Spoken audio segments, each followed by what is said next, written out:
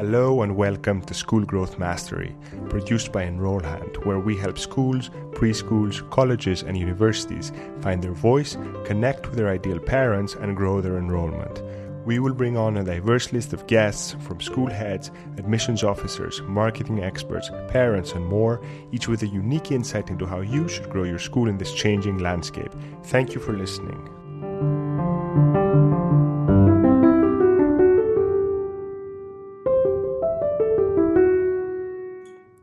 In this episode, I'm joined by Ryan Schaff, instructional designer, professor, and author of 5 books.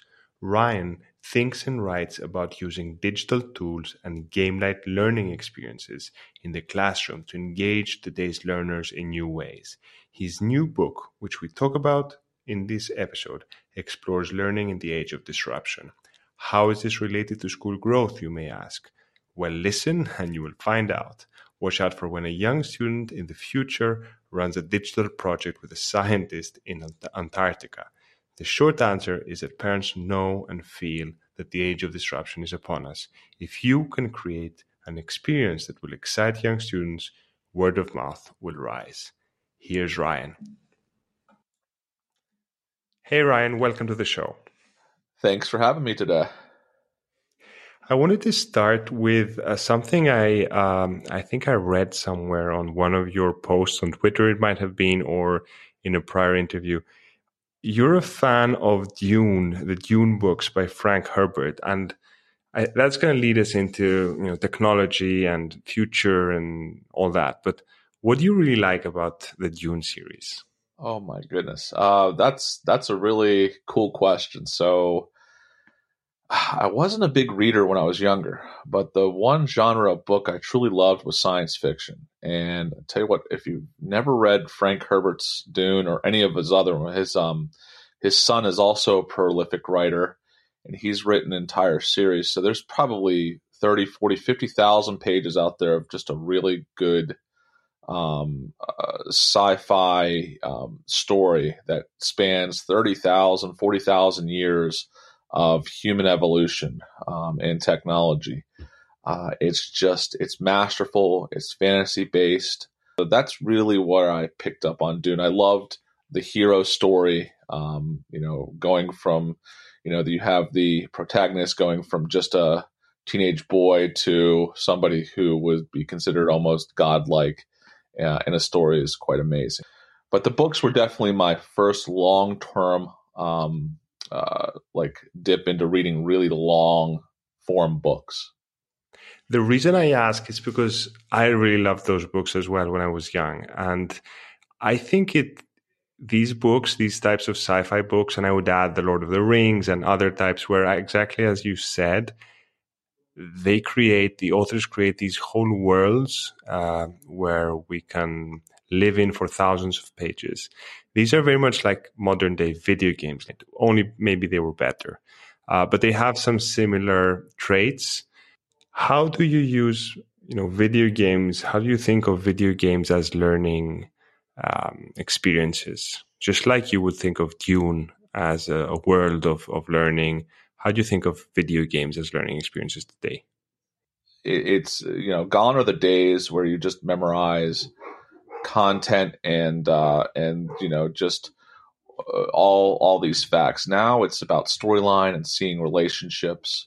And video games have now really evolved to the point to where the really good ones are the ones that have storylines that really that speak to the player and really resonate with them getting to choose their own identity and go through this adventure, these experiences.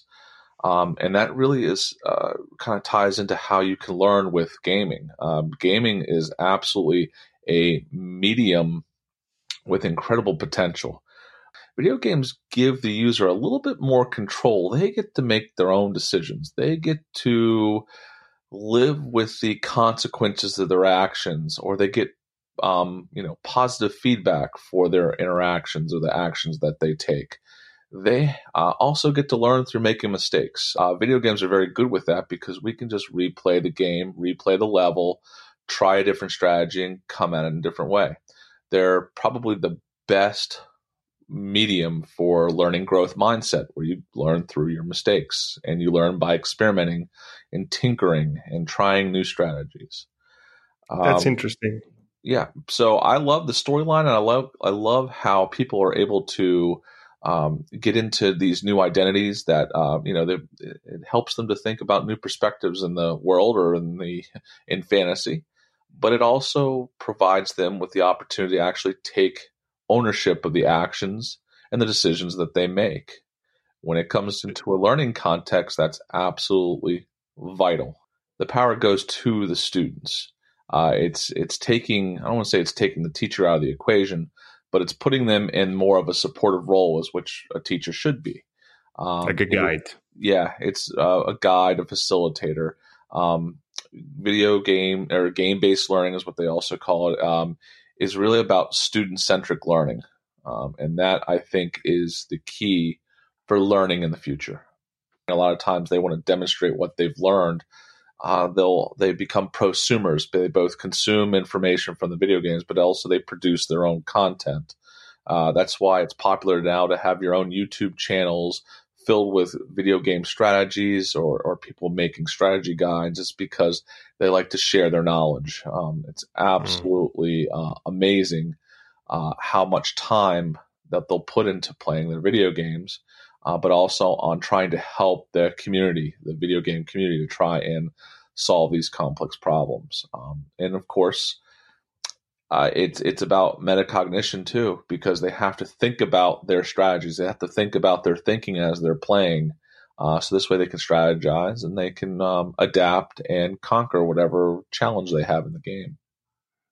And it really prepares them also for how the real world is nowadays, because these things you describe and the YouTube channels with explainer videos, sharing of tactics, strategies on social channels, on different streams of information. This is how the business world, the corporate world, the outside, the real world works now. So they get versed in these strategies that they can use later on in life. Yeah, it's a lot. And it goes beyond just strategies and video games, or the game-based learning or digital game-based learning, whatever you want to do.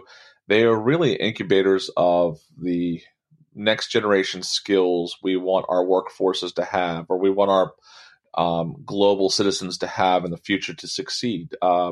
We want them to be good problem solvers. We want them to be designers and creators and communicators and collaborators. And strategic thinkers, and we also want them to act ethically and morally. We want them to get along and be able to work with people outside of their own culture or their own ethnicity, or people from other countries. It really does give them like the keys to their future. I want to ask, do you have kids, Ryan? Yes, I have two boys. One's 11 and one is 5.5. Do you play video games with any one of them? Yes, both of them. And which kind of games do you play? So for my younger one, I play quite a wide variety. Right now, I'm playing a game. It's an older game. It's called the Oregon Settler. It's kind of like a mix of the Oregon Trail with Farmville. If you remember old Facebook Farmville games. I do it. I mean, there's really no, it's a fun game, but it absolutely teaches some vital, some vital skills that they might need in the future. It's a social studies game. It's built upon history. Learning about the Oregon Trail, you learn about some history. And the nice thing is you get to talk to your children or your child as you're playing the game. But there's also other skills built in. You have to deal with a microeconomy in your town, because you have to collect rent and people earn money. You have to deal with natural resources and capital resources, because not only do you have to obviously feed your town, but you also have to build and construct other things to be able to succeed in any of the missions that you might have in the game. There is opportunity cost, thinking strategically so that you can improve your town without killing it. It also teaches you, again, about the history and the type of people and the jobs that they had. So it's absolutely wonderful. Again, it's teaching you through a very simple storyline that I feel safe for my 5.5-year-old child to learn, and I guide him through the experience because I'm not playing the game; he's playing the game, but I'm playing it with him. So we take turns, we play, we talk, and that is the pleasure for him. Now, my 11.5-year-old, he's kind of evolved to other games. He can play a game, but it doesn't become his life. He has to make good decisions when it comes to his screen time because he doesn't get a great deal of it. So he chooses to use it for mostly short form games. So Yeah. they have to have both positive digital and non-digital experiences in their lives. They have to be able to deal with social, be able to develop social skills, not only digitally, but of course, non-digitally. I was reading, the book Most Likely to Succeed by Tony Wagner and Ted Indersmith. And there was a passage that struck me. It said, in 1893, students compared the teacher's lectures to a church sermon. I'm paraphrasing here. In the 1980s, it was compared to or competing with a low resolution VHS video. Now it's Netflix and Fortnite and all these games. So the authors concluded a teacher who can hold the attention of class for a period is performing a miracle. With this, I mean, the world has changed so much. This competition is creating a very difficult situation for teachers today. And I think your view there is it shouldn't be difficult because you can actually leverage these things, the power, the excitement, if you do it right with the balance we've talked about, the excitement that's generated, the fun. One of your 9 kind of principles is it has to be fun. Teaching, learning has to be fun. You can actually tap into that, right? You can tap into that. And when you do that, you're not competing with these things. You're channeling them. Yes, absolutely. I wrote a book with a colleague of mine, Ian Jukes, and Nikki Mohan, 2 colleagues, and we outlined 9 key attributes, these learning attributes of the digital generations. And yes, the last one was learning must be relevant, fun, and useful for the learners, or you won't have that type of engagement. Maybe talk a little bit about your latest book, and you can kind of highlight something in there that you feel really is an example of this.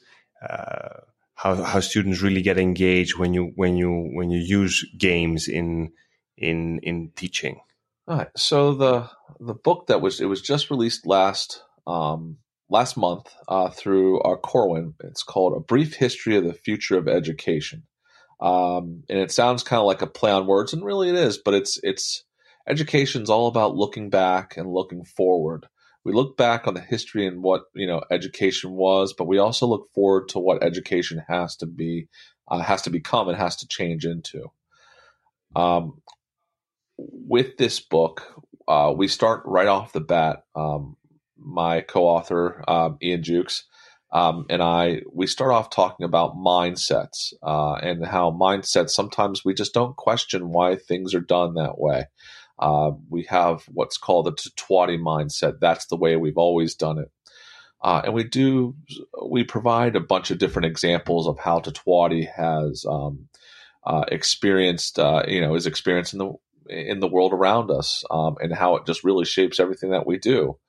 For instance, systems, bureaucracies, societies, they're all built upon all of these different structures that people really don't sometimes question or are critical about why we do things the way we do them. Why are our schools pretty much philosophically, structurally developed the way they are?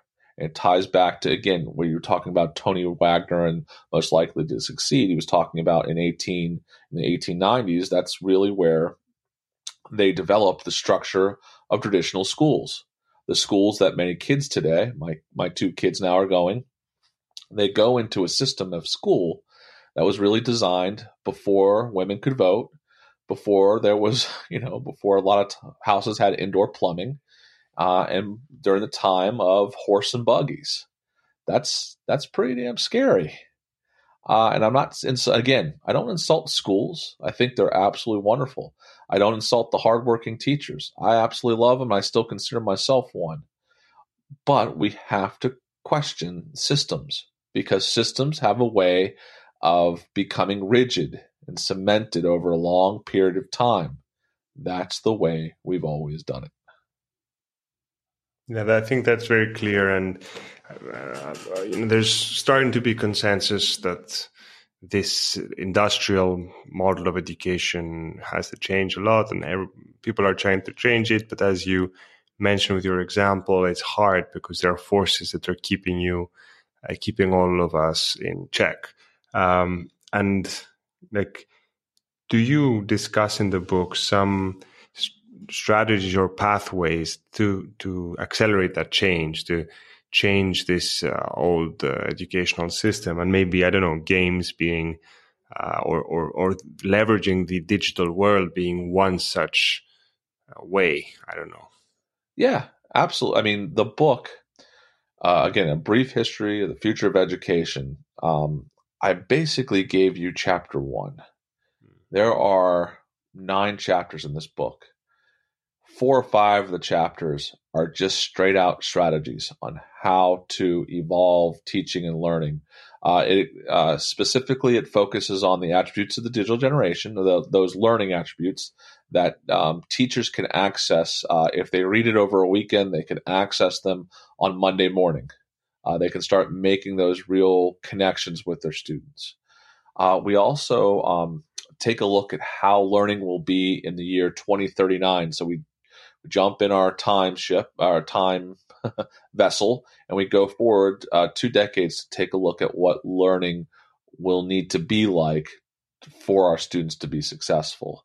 And it talks about the predictions of what learning will look like, but it also talks about the new next generation skills our students will need to learn. Again, tying back to Tony Wagner and all of his research and his works.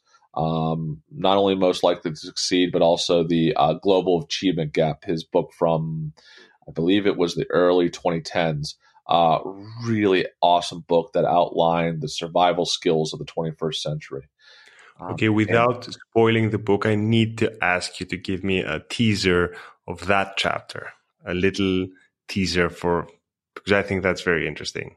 Maybe a glimpse. Okay. So which one do you want what learning will look like? When you went into when you took the future vessel and went to 2039.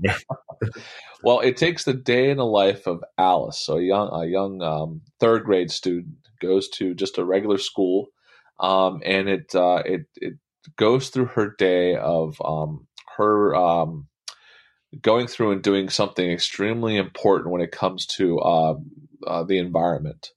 So she's a third grader. She's interacting with artificial intelligence. So she has her own personal assistant, kind of like if you're a big Avengers fan, it's kind of like Tony Stark and all his in his Jarvis, or it'd be I think Friday is the new one in the female voice.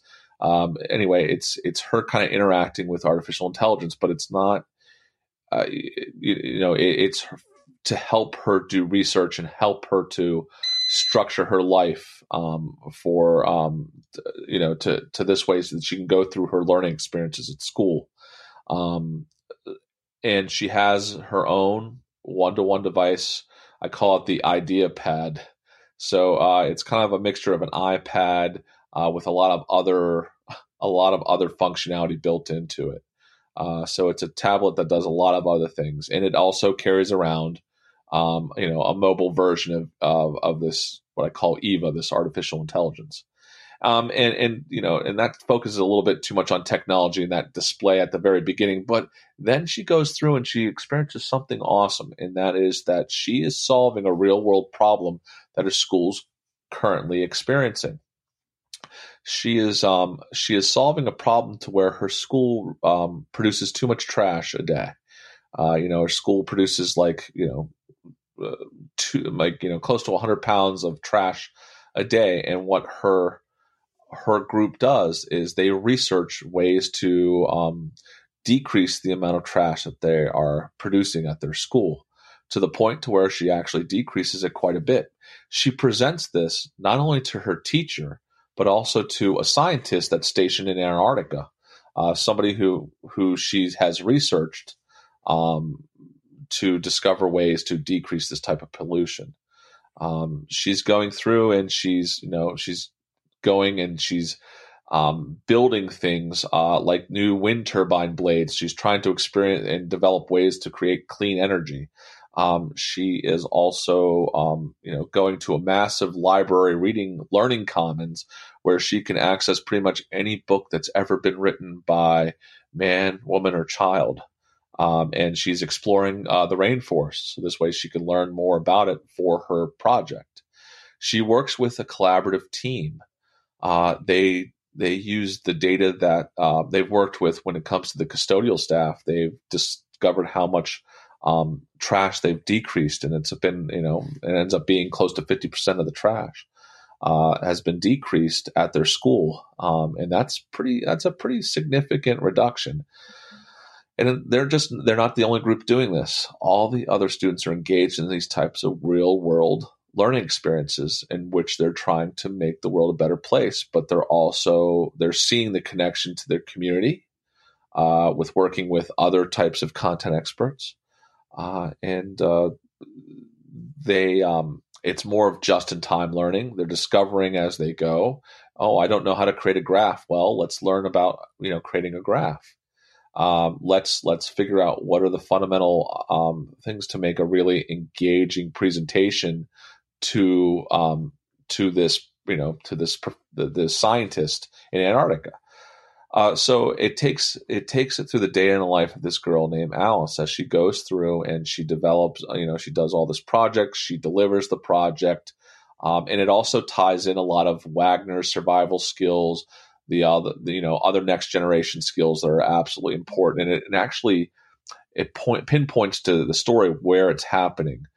Because sometimes, teachers, educators, parents, they want to see it like they want to conceptualize it. They want to see, okay, how do I do this type of problem solving in collaboration and adaptability and learning through failure and game-based learning and all this, that, and the other.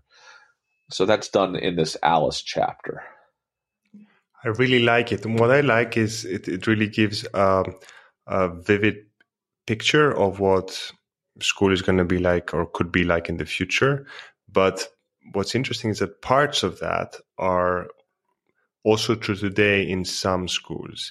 And just linking that back with the general theme of the podcast, which is school growth, engaging parents, I think parents know this is the future that's coming. So if your school starts to move in that kind of direction, whereas, you have a class where some students talk on Skype with scientists in Antarctica or in Europe or whatever, all the community is going to start talking about that project. And the students are going to be engaged. They're going to learn just in time, as you mentioned, even today. And everyone's going to be talking about that. And that's great. So I think and the book outlines like not only these different characteristics of what learning should be like, but it also makes a connection to where teachers are right now. And it shows them just different ideas and strategies. That's the one thing is I pride this book that has over 200 or 300 individual strategies, tools, apps to use to really to help to begin this type of modern day learning experiences that our students are absolutely going to embrace and love. Because I don't want it just to be all conceptual. I don't want it just to be all theory. I want it to go from a 30,000 foot view to boots on the ground application. And that's, I think, where this book is, I think, where we really succeeded. It's going to give a lot of ideas, but of course it's also going to provide educators with a lot of different resources that they can use to see that it actually works, that you have proof that it actually has worked in other places. I have a final question for you, Ryan. Then you can share any parting thoughts you may have. It's a strange question. What are committed sardines? Okay, so my mentor, who's almost like a father figure to me, he would yell at me if I said that, but I don't care. His name is Ian Jukes. He's called like an educational evangelist. He's a prolific speaker. He's an author of close to 20 books. He's been in the game for, I don't want to say he's been in the game for a long time when it comes to trying to create this type of educational revolution where he really tries to change schools for the better, to embrace these different types of next generation skills and focusing more on processes rather than just only on content. And where where this metaphor, where this analogy comes from, is if you think about like something like a big creature like a blue whale. Okay, it's 75, 80 feet long. It takes forever to turn. It takes, I think, up to 5 minutes to do a complete turn. That is almost, if we use it as a metaphor, that could be an education system. Takes forever to change direction, right? Well, if you think about a school of sardines, they usually travel around in bunches of, tens, hundreds, even millions of individual sardines. And what happens is they travel in these massive schools that, when you think about the biomass, could be a lot heavier than a blue whale. But they can change direction. Just a few of them can change direction almost in, lightning fast in a few seconds. And they can change directions. They become what's called a committed sardine. They change the school's direction and the others will follow. So that's this metaphor that Ian's created. He's created. I think it's well over a decade old. This type of term, the committed sardines, to where it's about trying to access these, these early adopters, these people that are really ready for powerful change in education. He's trying to access them so that they will lead schools and the system down a different path, a path hopefully away from where it was going, to the new direction. That's very inspiring, Ryan. I really like the metaphor, and I do think that digital tools like the practical tools that you mentioned in your book are one very strong way to do that. I've seen it myself. I've seen kids suddenly burst with energy when it's like you tap into something that's beneath the surface when they are able to communicate and collaborate in a way that they're used to, that they like. There was this one example I saw on Twitter where there was a teacher giving a lecture and she suddenly realized that all the class had opened up this Google Doc and we were taking notes. And because she wasn't clear on a number of points, they were like all riffing and commenting and kind of making sense of the lecture in real time as she was lecturing. And, whereas normally they'd be very sleepy because the lecture was not very clear, now they were all like pulsing together as a team. So I think, it's kind of this also network effect that I like when I hear the term committed sardines. I don't know if that's intended in the metaphor, but I feel this kind of like group work, which is exciting and there's some kind of energy there. And I really think people should read your book and start using some of these tools and strategies to see if that kind of burst of energy happens in their own classroom. I hope so too. Any Absolutely. parting thoughts, Ryan, for the listeners? Yeah, if you're interested in a brief history of the future of education, and actually we've had the distinction of being on the Amazon's hot new release and expected best-selling list. We were on there for a month straight in education reform and education policy. If you follow me on Twitter at Ryan L. Schaff, I can provide you with a code that I'll actually give you 20% off of the book. But you're going to have to follow me on Twitter to be able to get that little reward. Again, I'm the gaming professor. So, to win your reward, you must succeed and find me on Twitter. You can also reach us, both myself and Ian Jukes, and his absolutely talented wife, Nikki Mohan, at infosavvy21.com. We collaboratively do many different presentations around the world. We work with school systems to help them embrace the future. That's great. And I will be linking all the resources you mentioned. So I'll be linking the Amazon link for your latest book, as well as the previous books and your Twitter handle in the show notes. So if listeners click through to that, they'll have the links there as well. But I like the idea of the Twitter follow, and just see little games like that. They work. They work. I will certainly follow you on Twitter and get my reward. Thank you so much, Ryan. Thank you very much. I appreciate it, and I appreciate your time. And good luck, everybody.